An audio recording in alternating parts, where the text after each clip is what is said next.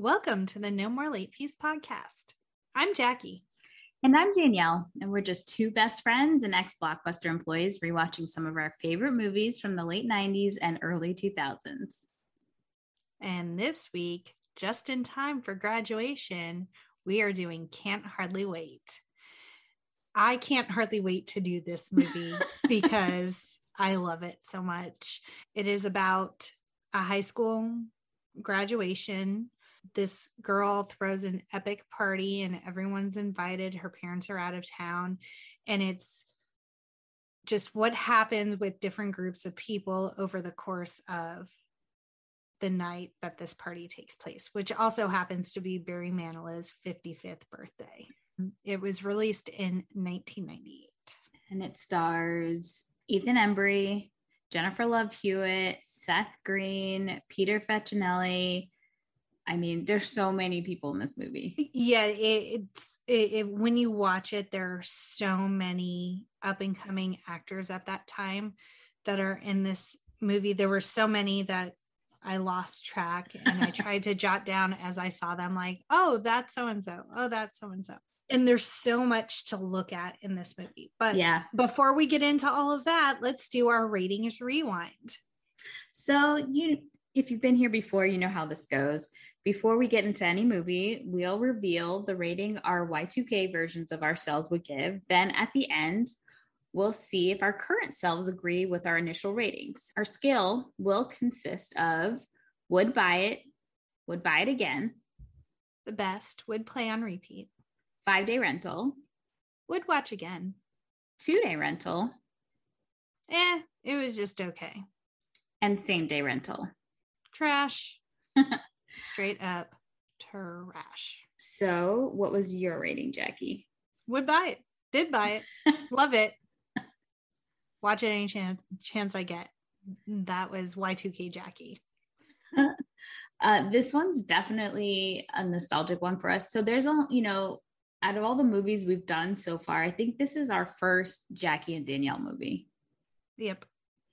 No, sorry. Second. This is our second because it was our very first movie that we saw in the theater together. But this movie we watched for the very first time. Do you know when? Was it prom? I don't think it was. It was prom. Homecoming. Mm-hmm. Homecoming senior year. My dad worked for Marriott, so he would always get us a hotel room. And we were smart enough to know not to tell anyone where we were staying. So we would go to parties at other people's hotel rooms, and then they get busted up by management. And sometimes the police would show up, and Danielle and I would just happily saunter back to our suite on the beach and cozy up together and watch movies like Can't Hardly Wait. I thought that only happened at prom. I don't think we went to any parties for homecoming. We probably didn't because we were not party people. We sat in a cozy hotel room and watched a party happening. Yeah. So we didn't see this in the theater? No. Oh, okay. I don't know what we were doing. We're missing out. So I, for some reason, think homecoming we saw Drive Me Crazy, but maybe it was after prom we saw Drive Me Crazy. Drive Me Crazy, we went to the movie theater this year. Okay. Now that we clarified all that, for me, my rating would buy it again. I have it. It was a Jackie and Danielle movie for sure. So had a lot of nostalgia, had the soundtrack. It was so quotable. I say quotes from this movie to this day. It was a comfort movie, 100%. Yeah. And like Danielle said, the soundtrack is just amazing. It's up there with the Empire Records soundtrack, Blink-182, Third Eye Blind, Eve 6. Like it's all good. Smash Mouth. Mm-hmm. We're not going to go there. It's in there. It is what it is. We liked what we liked at the time. No shame. It's true. J-Love was in that Smash Mouth video. They Can't Get Enough of You Baby video. Oh yeah, I forgot about that. So many memories. So many memories. So let's get started. So the movie starts off at graduation. Mm-hmm. and it's really interestingly shot where you just see like torsos and legs. You don't see anyone's faces for a good few minutes minute and a half, 2 minutes into it.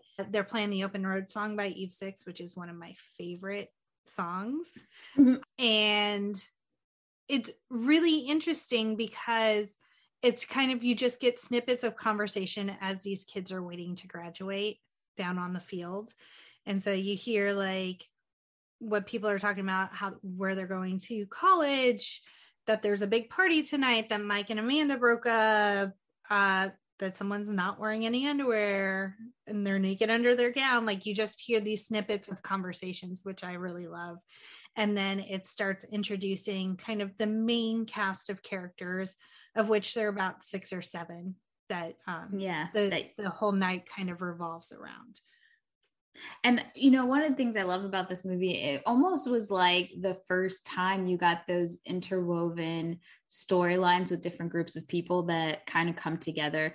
You know, what we started to see more of in the later 2000s with like Valentine's Day and the Go was another one where Go was definitely one of those other ones.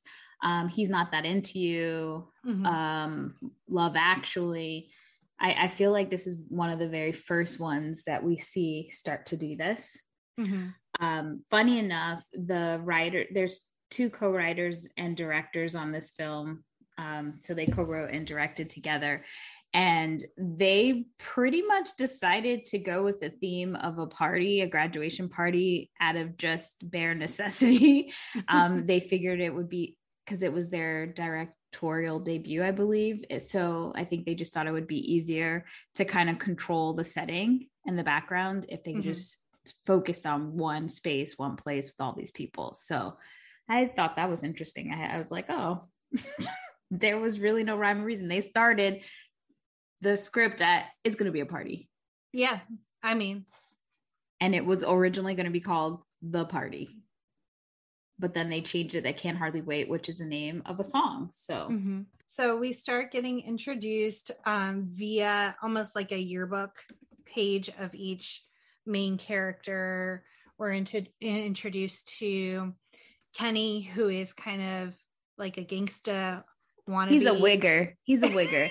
In the 90s, that's what we used to call white kids who thought that they were putting on the aesthetic of being Black with rap and our clothes and style and everything. Full on to the T wigger. Continue. And then he has 2 2 friends that are also portraying that persona. We meet Preston, who is played by Ethan Embry. He's kind of just like a another lovely Ethan Embry vehicle. He just kind of plays a average Joe, going to a good school, is studious and smart, and is in love with the head football player's girl. Preston's best friend is Denise, played by Lauren Ambrose of 6 Feet Under fame.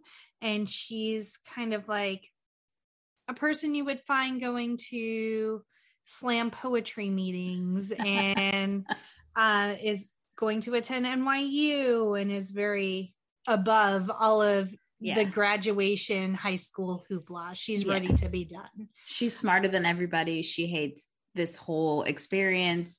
She knows that her fame is going to be college. That's where she's going to find her people, because they ain't here. Yes. And then we are introduced to Mike Dexter, who is the head football player, all around grade A asshole, and his 3 friends that kind of fawn over his every word. And then, which in his group of friends too, there's I found his group of friends to be so eclectic, but Sean Patrick Thomas, right? Yeah. And then one of his other friends, I can't remember his name off the top of my head, but he was also in 6 Feet Under. Freddie Rodriguez. Yes. And Ugly Betty. A lot of the people on the show, I can say, some of, a few of them went into movies, but a lot of them went into TV shows and were huge around that time. The amount of people that you can connect from this movie that were on Buffy the Vampire Slayer in the first few seasons was astounding. I know this because I just restarted watching Buffy and I was just like, oh my God, like the girl who plays Tara on Buffy is in here. Seth Green is in here. The stoner kid who played Jesse for like 2 episodes and got killed. He was in it. So there's quite a lot. So am I missing any major people? Just Amanda Beckett, who is the school sweetheart on her first day of school. Preston was going to volunteer to show her around the school. He thought he had a connection with her because they were both enjoying strawberry Pop-Tarts at the same time. And so to him, that was a sign. And Mike Dexter kind of beat him to the punch. She became Mike Dexter's girlfriend for the next 4 years. And they are recently broken up because Mike believes that he needs to be single going into college because college women are far superior to high school. I love when one of his friends he's like, do you know who's in college? And he's like, yeah, girls that used to be in high school. I was like, exactly. You idiot. And any girl that's an upper collegiate level are not going to fuck around with freshman guys coming in. Yeah. They're not even looking at you. So yeah. Oh, and then the last major character is William Lichter. Yes. Yeah. Who is valedictorian, like just nerdy. He and his X-Files buddies, they are set to seek revenge on Mike Dexter, who has like ruined William's life since middle school. Yeah, the harassment, even I think elementary school. Oh yeah. Yeah. Pure harassment, pure bullying, typical teenage movie. And this movie has amazing transitions. Whereas like it'll be focusing on one group of characters and somehow use something someone is saying or an action within the scene to transition to the next scene. And so that starts at the very beginning where it's Mike and all of his friends sitting around talking about going to college and how Mike's telling them they need to all dump their girlfriends too. And so his friends are saying Mike Dexter is a god, Mike Dexter is a role model, and then it transitions to William saying Mike Dexter is an asshole, which I absolutely love that scene transition. So then it goes into William setting up his perfect plan to knock Mike down a few pegs on graduation night. I love all the characters. I love who was cast as what. Like it was perfect. I thought it was really cool that this was Ethan Embry playing the leading role. For me, unfortunately, I love Ethan Embry, but I hated his character. Preston to me was a whiny, delusional person, like, and I don't know if it's a lot of these movies at that time period where these guys get crushes on these girls and just like automatically think they're supposed to be together, but like really don't know anything about the girls they're obsessed with. In the movie, they don't interact with each other. You don't really see much of their chemistry. She doesn't even know who he is. Right. So it makes me a little upset that and I don't know if I felt like this when we originally watched the movie, but now I'm just like, this little bitch, baby. He's whining the whole time. I didn't really feel that on the rewatch. Maybe because in my head, it's just, I love Preston. And so I love Preston forever. I love Ethan forever, but now I can separate the two. And I think the other thing was, as I watched the movie now, I thought originally when I saw this movie, I really thought that they were going to have him realize that he's actually in love with his best friend, with Denise. But that didn't happen. So no. Yeah. The opposite of that. Yeah, I know. But now to me, I'm just like, still makes sense. Still, like, you still could probably be with Denise. Because I didn't know what Amanda was bringing to the table. Like, besides big poofy hair I think the people on the crew, or the hairdresser was like, okay, we have to like frame her so she doesn't look like a stick with just big boobs. Let's make the hair bigger. Got to make the hair huge. It's so big. The hair was underwhelming. The outfit was underwhelming. Yes. Her whole persona, underwhelming. Like, you could have not picked a more bland representation of like the girl everyone is in love with. Serena pretty much started yelling as soon as that scene where she kind of walks in with the wind or whatever that introduces her. She's like, mediocre. Absolutely mediocre. Yep. Yeah. Going back to William, he's explaining his master plan to his friends via Grand Moff Tarkin and Boba Fett, and then they argue over who gets to be who, and so then they're both kiss dolls. And then it transitions to meeting Kenny and his friends in the convenience store. Oh, I've got to get laid tonight, or I got to have sex tonight. I can't remember what his line was, but it was absolutely frightening. And was it a Busta Rhymes song that plays? Yeah.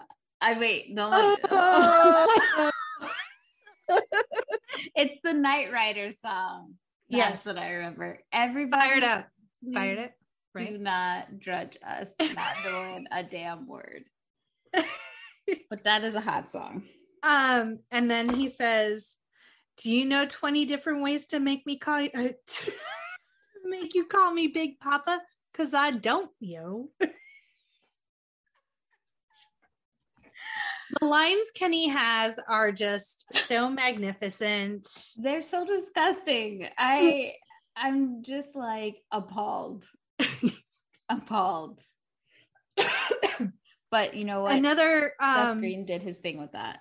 Oh, it was amazing. And originally they had written that role for Breckin Meyer, which it would have been a completely different interpretation of that role.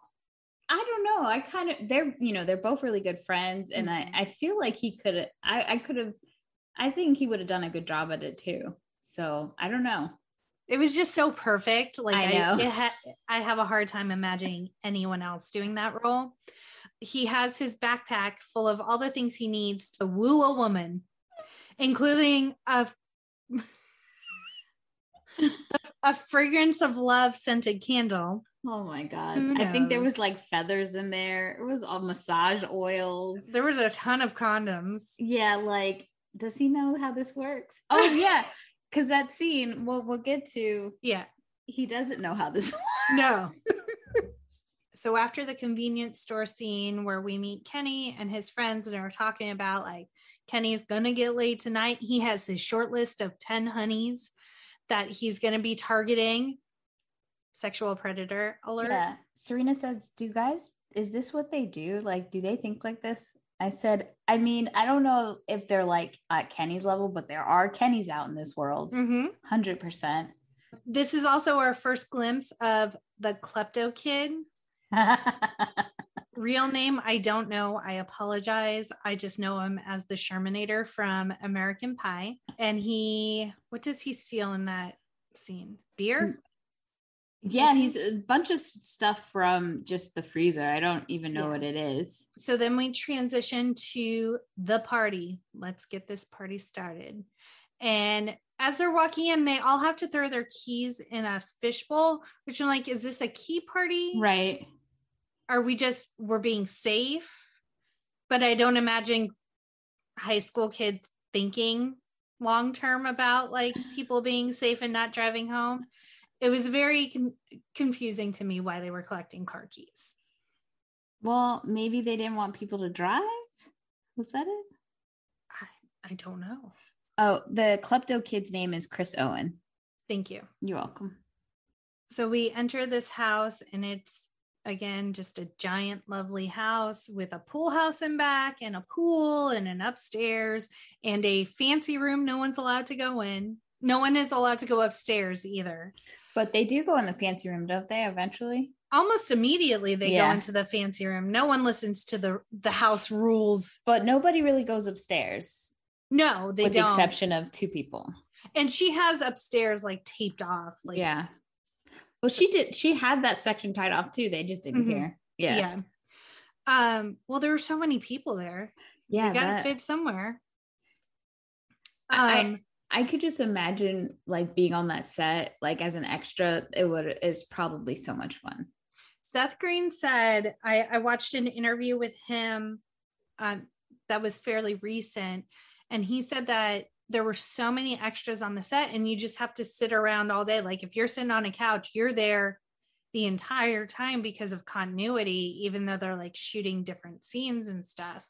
And he said it was fun for the cast. If a extra fell asleep, they would like saran wrap them to whatever they were like sitting on. So they would wake up and they were just like tied to a chair or something. So he said that was their fun while they were shooting these really long scenes and working for really long hours. So we get introduced to the house and then we get introduced to the band setting up. Oh, what was their name again? Love Burger. And so I have to say in this scene, so obviously we see Breckin Meyer as the lead singer and he's wearing this Prince the artist-esque outfit. Yes. And then the drummer is Donald Faison. And my sister goes, oh yeah, isn't that the guy from Scrubs? And I said, yes, that is Murray from Clueless. Mm-hmm. Scrubs. He's not Turk from Scrubs. No, that's the Murray. Reference. That's Murray. Yeah. And who else was in it? Was there anybody else notable in the band? I don't think so, right? Who was? Let me look. It was 2 other guys, but I don't think there were anybody name recognized. Right. Yeah. And so they're setting up. They're getting excited. They have T-shirts. One of the guy puts the T-shirts on. Breckin Myers is disgusted that he would wear a shirt of the band he's in. Then Donald Faison be sold. And then the drummer makes it worse by it's like, well, I'm gonna wear this hat, and he puts on a cowboy hat, and then they just fight like literally the whole movie. They never play anything. No, they just fight the whole time. And Breckin Meyer, like we said, was originally supposed to play Kenny. He had scheduling conflicts, so he took this smaller role. And he eventually married one of the co-writers and co-directors of this movie. Yeah. And I mean, they didn't get to play any music in this movie, but luckily Breckin, Donald Faison, and Seth Green, and the guy who plays the exchange student, which his name is Alexander Martin, they all get to play the band de jour in Josie and the Pussycats. So I guess they made up for it later. So we go through, as the band is fighting, you see William and his friends sneaking into the pool house to start their master plan of revenge. And then we are introduced to the friends of Mike Dexter, their girlfriends.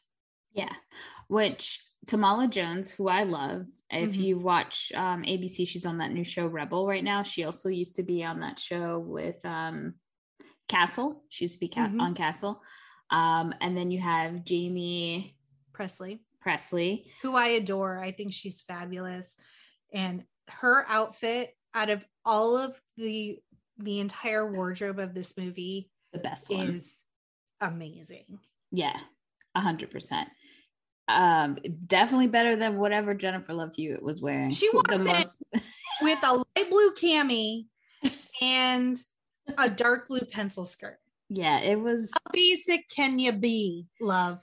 It was underwhelming, to say the least. What is the other girl's name? The other friend with the blonde hair.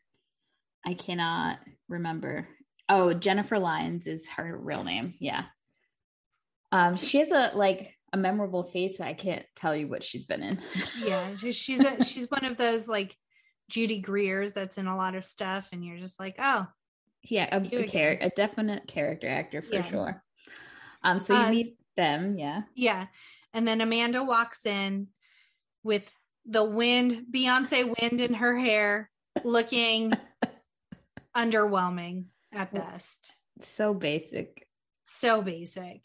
And she walks by Preston and he panics and walks straight into a wall, which I love.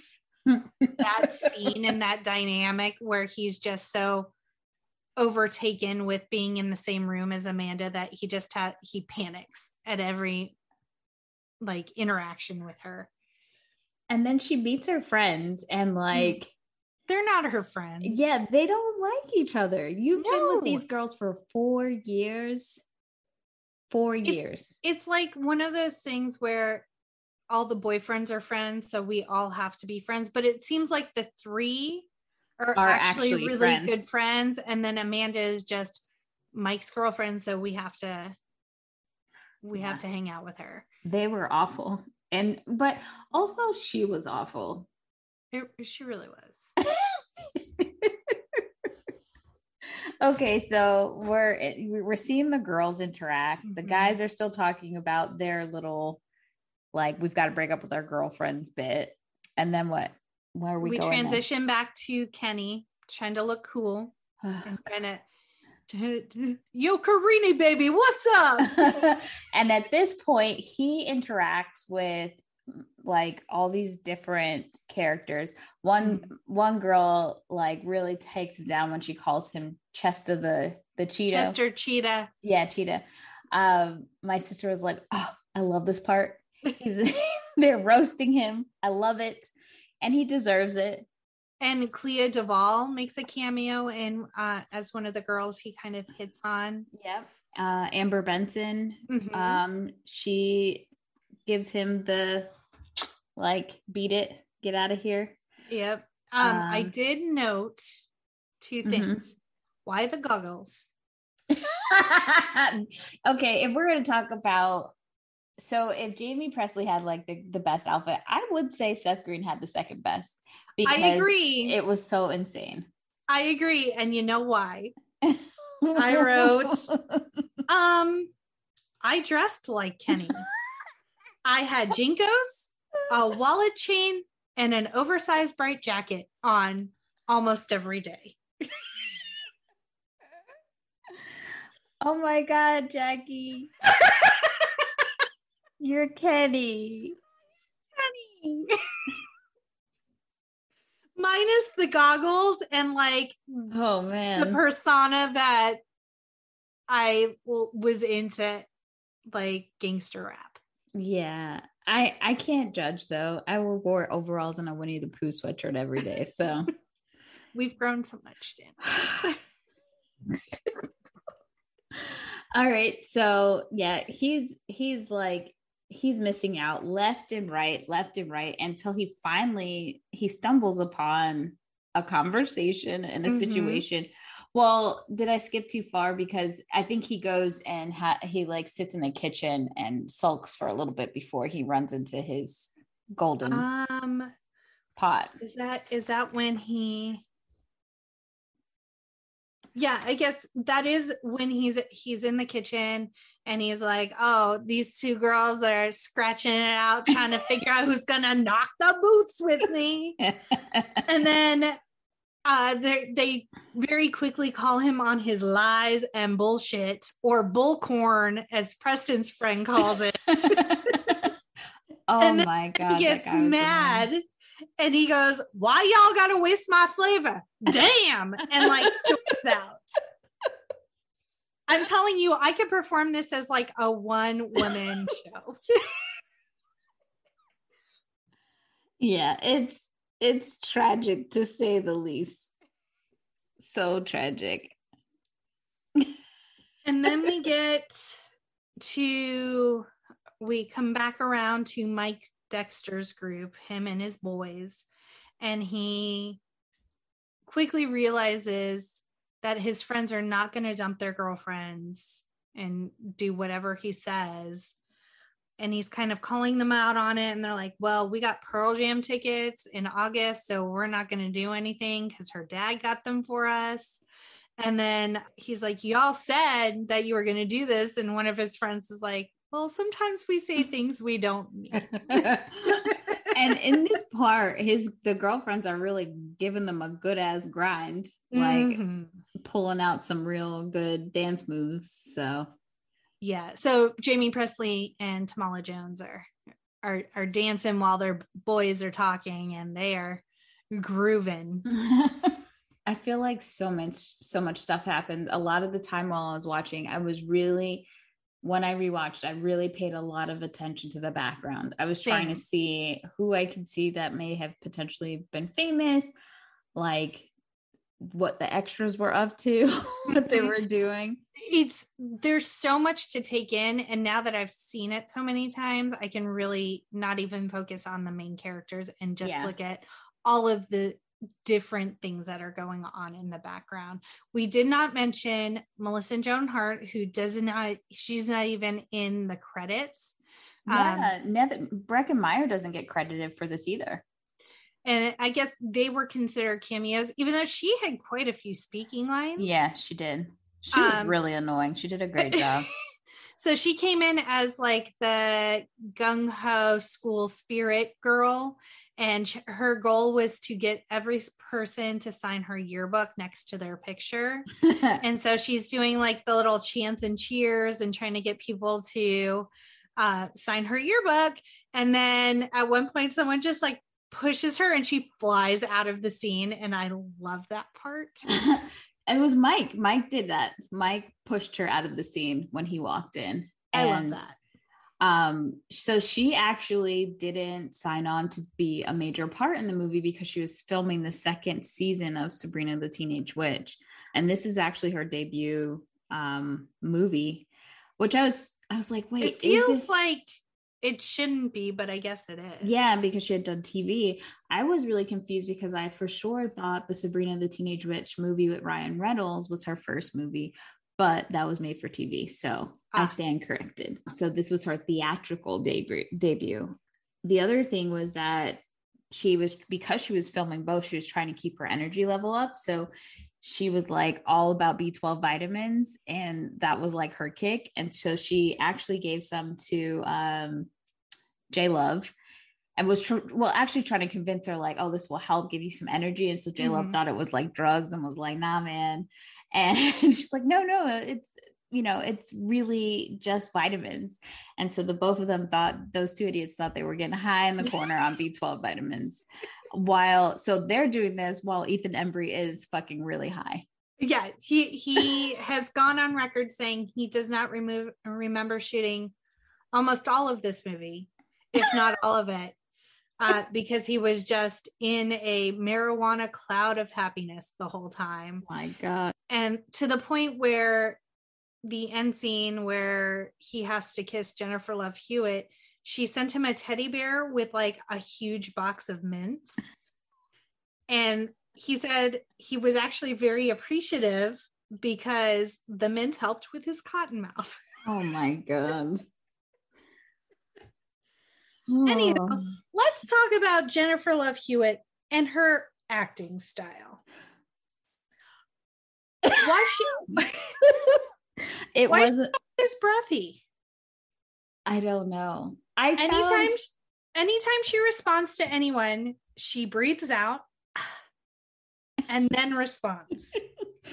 I found her like, I'm glad this was an ensemble movie because quite frankly, the two leads I wasn't rooting. I could not root for them. Not Ethan, but his character. And then maybe I would have been more enthusiastic about it if we could see all these wonderful things that he saw in Amanda. Mm-hmm. All I saw was like this whiny Pop-Tart. Yeah, first of all, I think the amount of disrespect that really happened was when that bitch took a whole Pop-Tart with one bite in it and discarded it like so. Left it on the desk and then it fell on the floor. I was heartbroken. And it was a strawberry Pop-Tart at that. I mean, strawberry is not my favorite, Jackie, but any Pop-Tart. Yeah, no, a strawberry was just like a felony crime to me. So yeah, that from that point on, me and bitch were not okay. Yeah. It's still like it's hard to watch that. Usually I fast forward through it, but like and cameo that we didn't talk about. Mm-hmm. The teacher is Jan from Grease. Oh yeah. Brusha. That is right. She's in this. Getting back to Denise and Kenny. So Preston goes off on his journey to find Amanda and give her the letter that he has written and rewritten for the past 4 years, proclaiming his love for her. And so Denise is left to her own devices at a party she didn't want to go to in the first place. So Denise is sitting there minding her own goddamn business. People are giving her a fucking hard time, asking her if she went to the school and like taking bets. And then someone has the audacity to throw a pot brownie and it hits Denise in the side of the head. She got chocolate frosting all over her head. Eric Balfour runs over and is like, I don't want to waste this shit.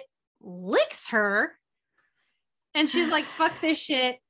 I need to find a bathroom. Unbeknownst to her, Kenny has also tried to find a bathroom to get ready because he's found a willing participant. Who is the actress who plays Whitney in Bring It On. Yes. Which I was very excited for. I'm trying to remember her name. And also Leslie Grossman, who we know from the show Popular and What I Like About You. Yes. Nicole Bilderback, who plays Whitney. Yeah. And so Kenny gets permission to go upstairs to the bathroom upstairs. He's in such a rush and so excited about the potential of losing his virginity that he does not hear the warning, don't shut the door all the way, the handle's broken. No, he hears the warning because he doesn't shut it all the way. It's not. Oh, that's true. Yeah. Things go awry when this idiot tries to like put all his lotions together and he spills water on himself. Then he tries to blow dry himself. And his chain while it gets too hot and he burns himself. Right. While also deciding to put the condom on prior to even starting to have sex. Not just one, he's going to put two because he doesn't know where the girl's been. And this was the first time I had been introduced to the term Jimmy hat. So he's doing all this, and then obviously Denise needs to find a bathroom to clean herself up because she got pot brownie all over her face and Eric Balfour saliva. And so she goes upstairs. Kenny's practicing his moves while blow drying his crotchal region. She panics, as anyone would, and backs up into the door, which closes it. And then the handle comes off and they are now trapped in the bathroom together. I did think that Denise was being a little prudish about when Kenny had to use the bathroom. I was like, dude, it's not that big of a deal. And if you have to pee, you have to pee. You can't just be like, you need to hold it. No, it's not like he was taking a dump. Yeah. And I did think it was smart of her to just turn on the water so that she could drown it out if she was uncomfortable. He turned around, she turned around, like, what's the big deal? Right. Yeah. I was like, okay. So while that's going on, Amanda is holed up in the fancy room and her cousin Ron walks in. Danielle, tell us about cousin Ron. He nasty. That's like he's playing the concerned friend. They make it very clear they're cousins in the beginning of the conversation. Mm-hmm. So Amanda goes into her boring drill about, oh, this is why I dated Mike for 4 years. And now I've realized that he's just a dumb douchebag and I want more. And, you know, her cousin's just like being the shoulder she can cry on.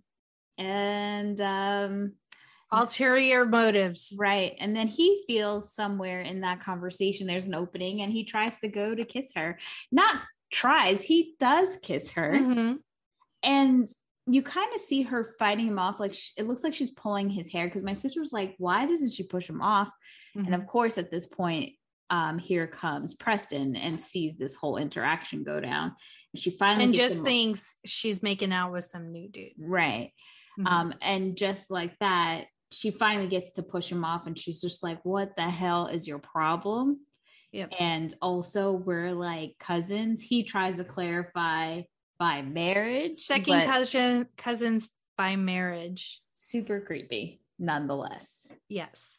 Cousin Ron, trash douchebag. Yeah. We can't forget that before that even happened, Preston was sitting on the couch, and he finally got the opportunity to again, another opportunity to talk to Amanda, and he is rudely interrupted by his pal. Oh man, what was I that? Don't even. Let me see if I can find his name. Well, he's one of those guys who definitely has zero filter and is very nostalgic about everything. Every single thing. So he's pretty much embarrassing the hell out of Preston in front of Amanda. They just call him Reminiscing Guy. Oh, okay. Well, Reminiscing Guy really embarrasses the hell out of Preston. So that all happens before the cousin scene. Let's go back to, I think it's time for wonderful nerdy kid who's getting drunk in the kitchen and his whole, yeah. Essentially the plan is I'm going to get Mike Dexter drunk, lure him out here. We're going to, with a friend, and we are going to make them pass out with chloroform. That they made in chem lab. Yep. And then they're going to set them up as so they had like a romantic homosexual tryst in the pool house. That sounds very nicely put. It's not a great plan. And so William is like, I have this card because I have to drink and play the part, but I'll know exactly how many drinks I can have per hour so that I don't get drunk and have my wherewithal to be able to execute this plan. I thought while I was watching that scene, Jackie and I need to make a no more late fees, like drunk card, like to show you how drunk you are.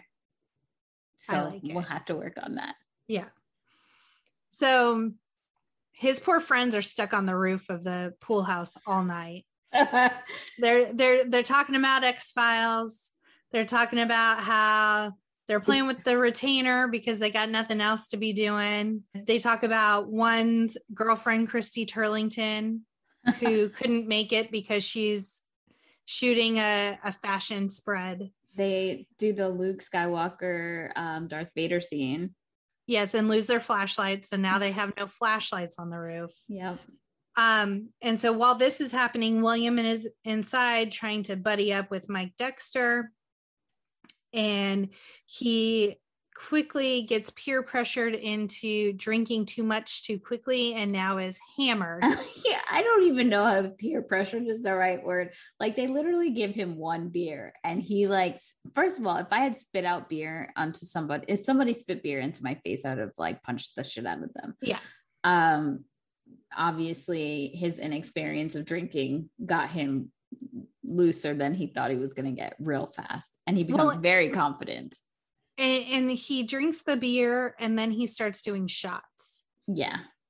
So he is wasted. The band has fought and broken up. And so some guy walks in with a boombox and is like, I got this, and starts playing Paradise City. Let me just say that Paradise City is my go-to karaoke song because of this movie. Continue. I mean, it's not a bad choice. It's a hard ass song. I'm sure it is. It's it's lots of screaming. Yeah. Luckily I do it very wasted, so it works. Danielle, do you remember what my go-to karaoke song was? Hold on. Is it one of our songs? No. Oh God. Is it a Hanson song? No. I do rock a bop, but not. That's not my first song of the night. Then I don't know. Let me know. What is it? Gangster's Paradise by Coolio. I feel like I knew that, but I just said no. We're gonna blocked it out of your memory. Ladies and gentlemen, I did not teach you that one. It's my jam. Oh, God. Oh, man. So he hears this song being played by that football student. And I guess it's because he used to tutor him that he's like, I know that song. And it gets in the juice gets in him and he's ready. He's ready to hit the stage. Yep. And all the girls are fawning all over him, which, I mean, makes no sense. A drunk dude singing Paradise City does not a love interest make.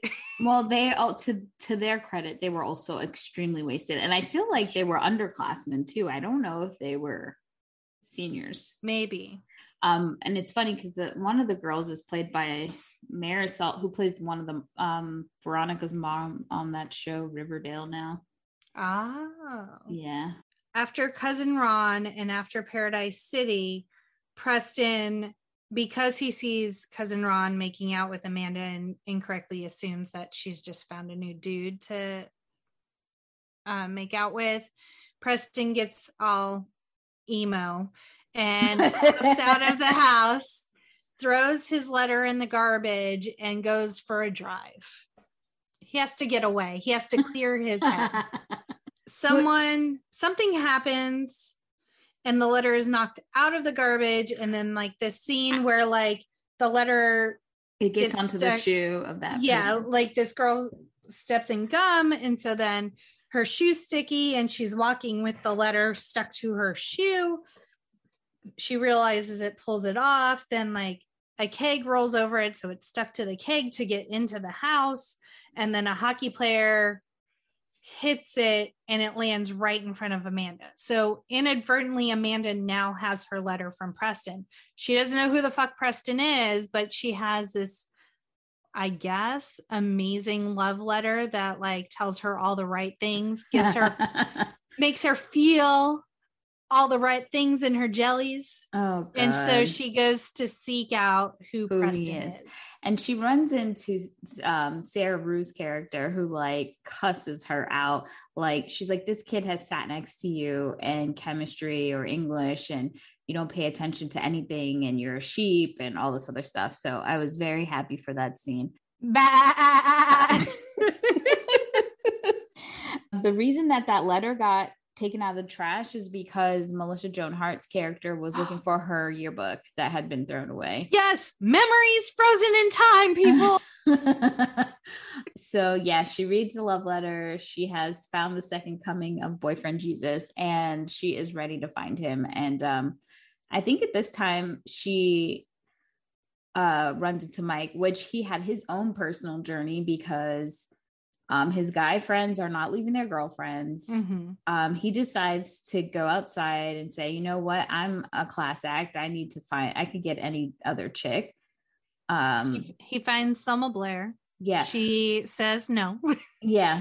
Well, I don't know if Amanda kind of tells him off first before, like he goes to He goes outside first. Yeah. He goes outside first. He meets Selma Blair's another cameo.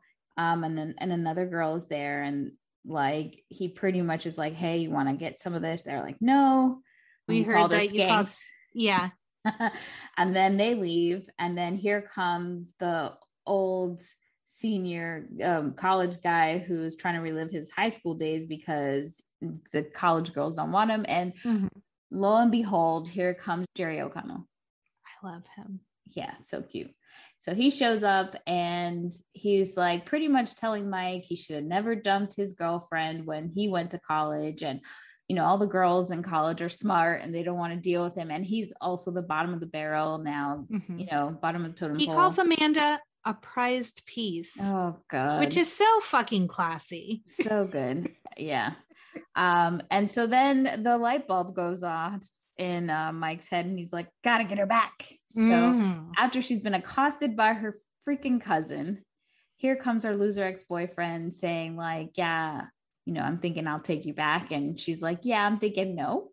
And then what happens? His toxic masculinity gets charged into overdrive and he tells her to pretty much Like, no one wants you. right. And she's like, well, according to this letter, somebody wants me. Does. Yeah. So I'm going to go find him and you can fuck right off. And then for some reason, all of a sudden, that makes every single dude there think they can take their shot, and they're on her like white on rice. And, Ugh.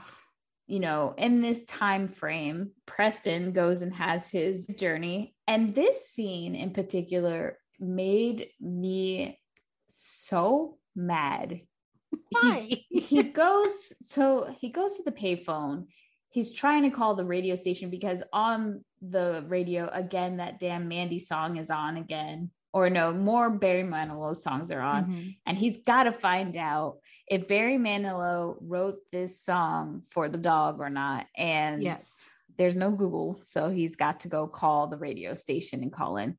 And as he's trying to do this, here comes a stripper, and she just thinks that she has the right to hang up this boy, no matter how dumb it is. He was at the payphone first. He put the money in already. It's not like before he was connected to Barry. He was getting ready to ask his very important to him question. And she does the most asshole-ish Karen-esque thing ever. Yes. And hangs up. So number one, she says all the other payphones are broken. Bitch, you didn't try any other payphones. How you know?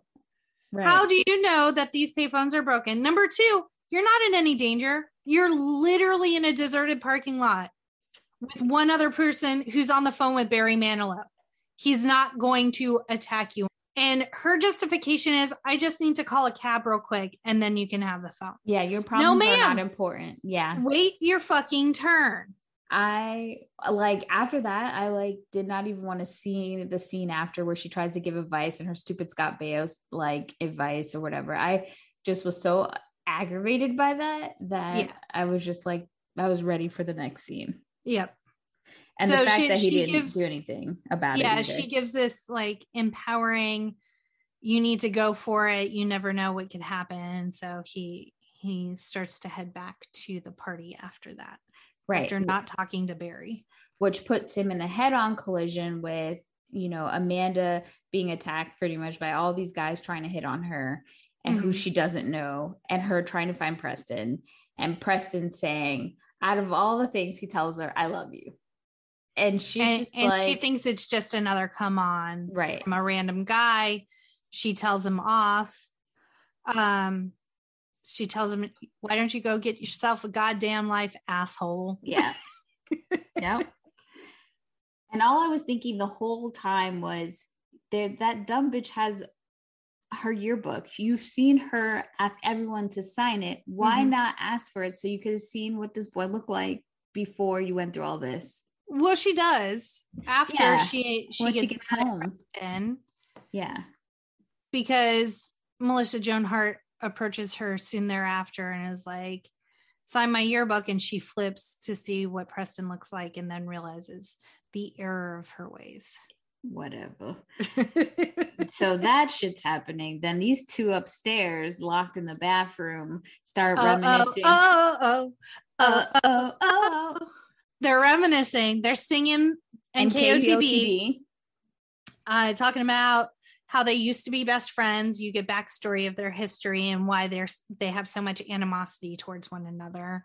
And it was Kenny wanted to be cool and Denise was just Denise, and he decided like if I make fun of her, then they'll want to be with me. Yeah. Exactly. Then they kiss and then they have sex and then they bone.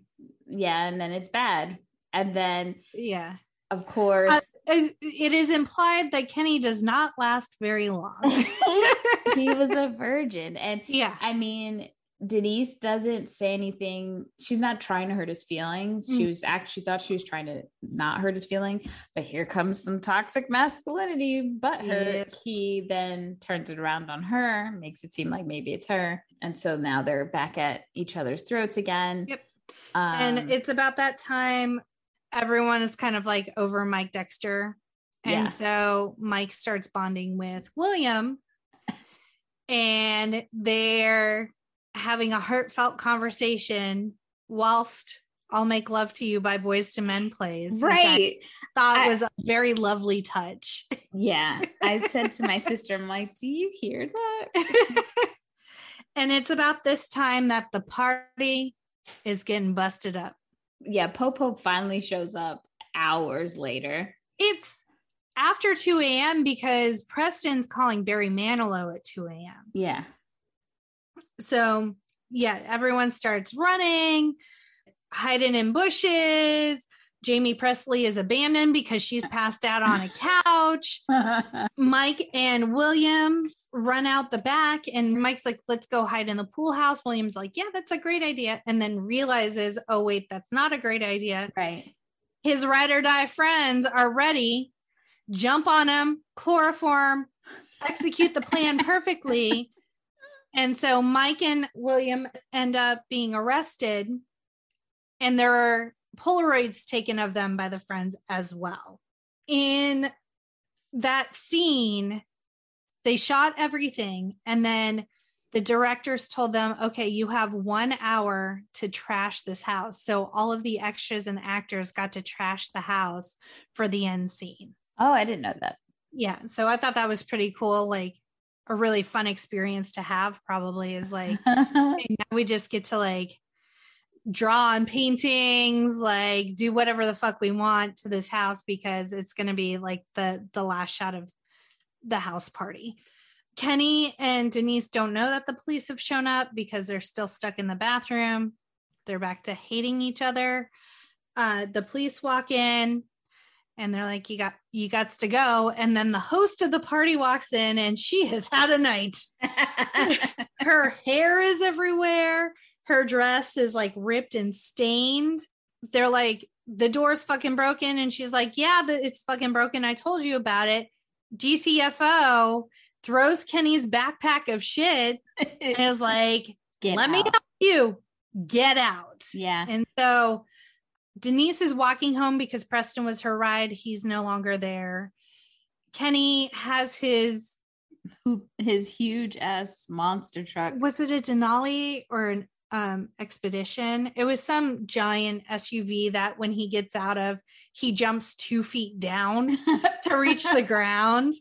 And so he's kind of following Denise in the parking lot, trying to tell her, like, I'll give you a ride home. She's not having any of it because they had been fighting the whole time. And finally he apologizes. He doesn't say what he's sorry for, which not a great apology. They're not written in the stars at this point. So after that scene, she gets convinced. She goes in his car. He takes her home. Mm-hmm. And then we fast forward to the next day, and Mike and William are in jail, and William is bailed out by his parents, and he's freaking out because he doesn't want to get in trouble. And then the police tell him that Mike pretty much forced him to drink till he blacked out. Yeah. And so everyone's at the diner afterwards. Mm-hmm. William decides to go thank Mike. And of course, Mike does nothing but revert back to his normal dickhead self. Mm-hmm. And so William's like, you know what? That's the fuel I needed. Yep. And we find out at this point that he's going to be rich as hell, marry a model, and kiss that town to the dust. Yeah. Mike ends up working at a car wash or something, and then he's fired because incriminating Polaroid surface. And then Denise meets up with Preston in the parking lot to say their goodbyes, and he's pretty much given up on Amanda, and he's going for the summer program in New York, and he's out. So they say their goodbyes, and she goes inside, and he obviously, rightfully so, makes fun of her for her new boyfriend. Yeah. So she goes in, they have awkward moments, her and Kenny, and then it obviously shows that they get back together for a short bit and have sex in the bathroom. That seems to be their place. I love that in that scene, that's where you see the kid stealing the damn gumball machine. Yeah. Out of all the things. Night before, you see him stealing a cop car. Yeah. And the next morning he steals a gumball machine. It's like, how is this possible? And then we fast forward to Preston at the train station, and here comes Amanda to their exchange in this scene was super weird to me because, like, again, they don't know each other, and she doesn't say, like, she says she got the letter, but she doesn't say I feel the same way, or I really like, I want to get to know you. Yeah, nothing. She just says, oh, you're leaving letter. I got your letter. Oh, you're going? Okay. No, it's sorry. I got your letter. I thought it was my letter.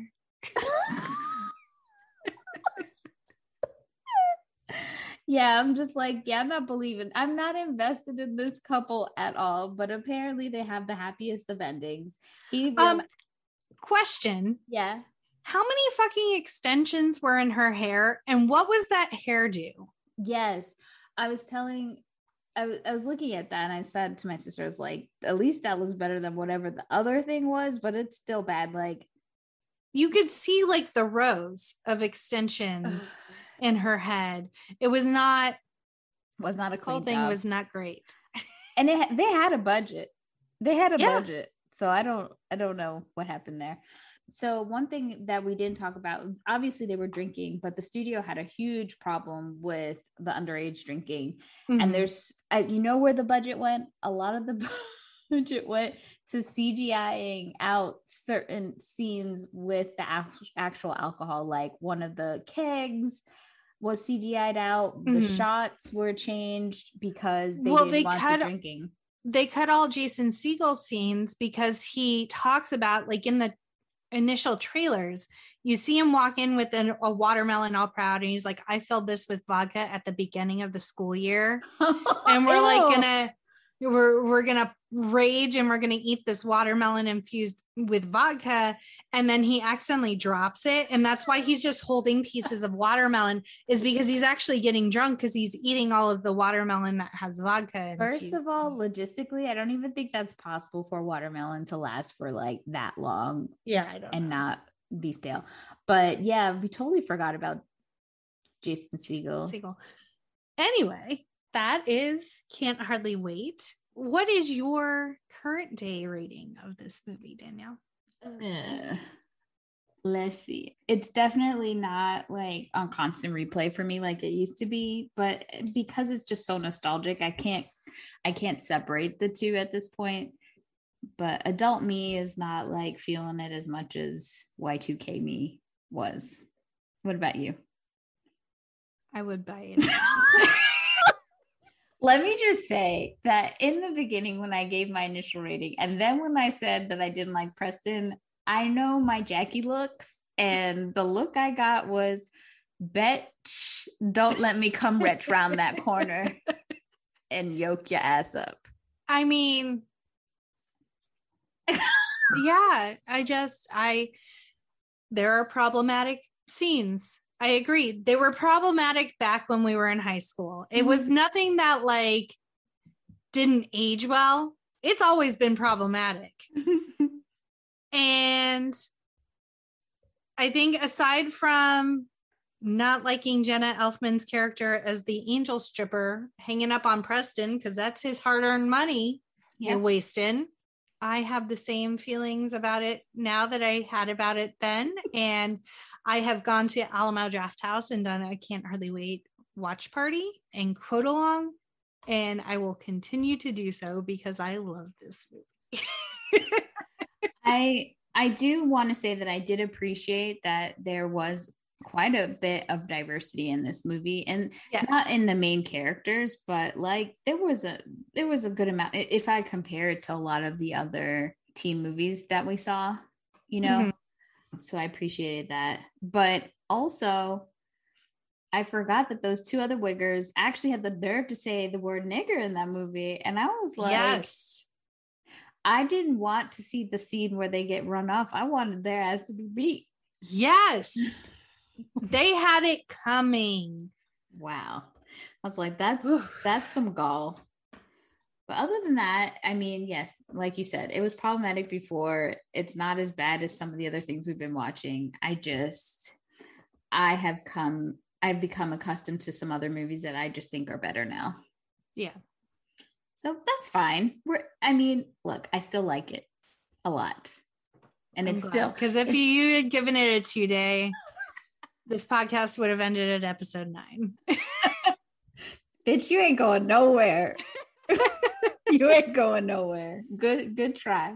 It's still our movie. It's still one of our movies. So it holds a special place in my heart. So audience, you guys tell us what you think. Do you agree with our ratings? Do you disagree? Hit us up on social. We're No More Late Fees on TikTok, Twitter, YouTube, Facebook.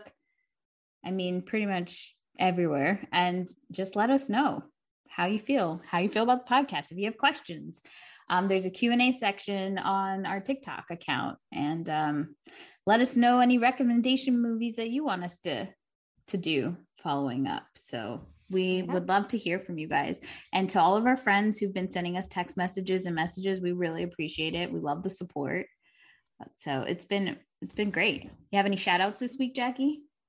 My cousin Mark gave us a couple of suggestions for movies that he is nostalgic about, and nice. The outpouring of friends and family support and encouragement and getting us those downloads. Well, I definitely want to shout out my friends Nakia, Andrea, and Shatoya. They have all listened, especially Nakia, because I know she does not listen to podcasts, and she listened to Half Baked, and she's like, she really enjoyed the episode. So I was like, oh, that warmed my heart. So thanks to you all.